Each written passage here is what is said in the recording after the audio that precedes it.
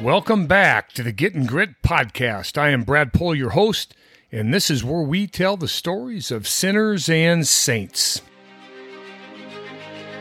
Jordan Peterson states that if you conduct yourself with courage that enables you to accept your vulnerability, which is no small matter, and if you're truthful in this process, then the potential for good lies within you.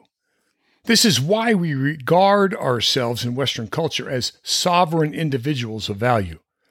Because as such people, we are challenged to take responsibility and, in a very primal sense, to act properly. At the level of the soul, people know these things to be true.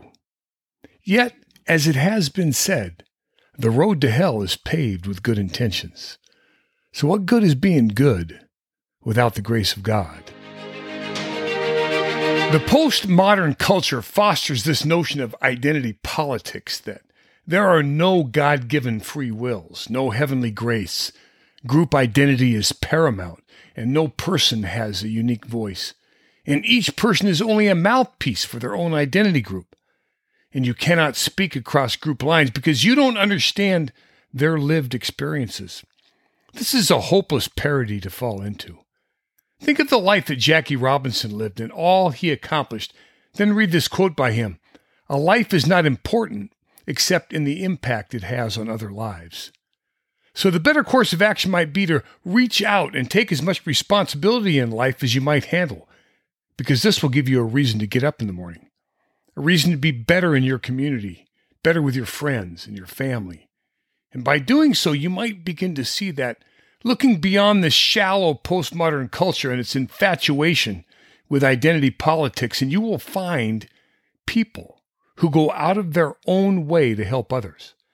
And their love will shake your nerves and rattle your brains because they only look at the heart of a man and nothing else. Sometimes they are called knights and saints, but other times they are called ministers and teachers and coaches and policemen and parents. Men and women of noble stock, brave and kind. We've all known people like this in our lives. But it is good when we can hear the stories of those who stood high above. Louis Bertrand was born January 1, 1526. At an early age, he conceived the idea of becoming a priest despite the efforts of his father to dissuade him. As he increased in virtue, it could be seen that his life would soon be cast toward the heroic. In spite of his grave demeanor and lack of humor, he possessed a gentle and sweet disposition that seemed to endear him to those around him. He was not considered an intellectual giant by any means, but his extraordinary sanctity of life held a remarkable influence on people. All of these things fitted him to lead others. The plague that decimated his home in Valencia, Spain in 1557 afforded the saint an excellent opportunity to exercise his charity and zeal. He tirelessly ministered to the sick with tenderness and devotion. The dead he prepared and dug their graves with his own hands. He possessed none of the natural qualities that seemed essential for success in the pulpit either, yet he immediately attracted attention as a preacher of great force. The local cathedral and churches were placed at his disposal, but proved wholly inadequate to accommodate the multitudes that desired to hear him. In 1562, he received permission to sail for the Americas and landed in Cartagena, Colombia. The bull of his canonization asserts that to facilitate the work of converting the natives to God, Father Bertrand was miraculously endowed with the gift of tongues. What does this mean? It means that while speaking to the natives in his home language, Castilian, he was understood by all and often heard in languages with which he was naturally unfamiliar.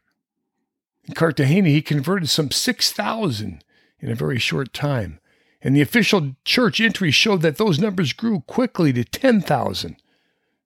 An angry native medicine man even tried to kill him with poison, yet the poison failed, thus fulfilling the words of St. Mark, that if they shall drink any deadly thing, it shall not hurt them.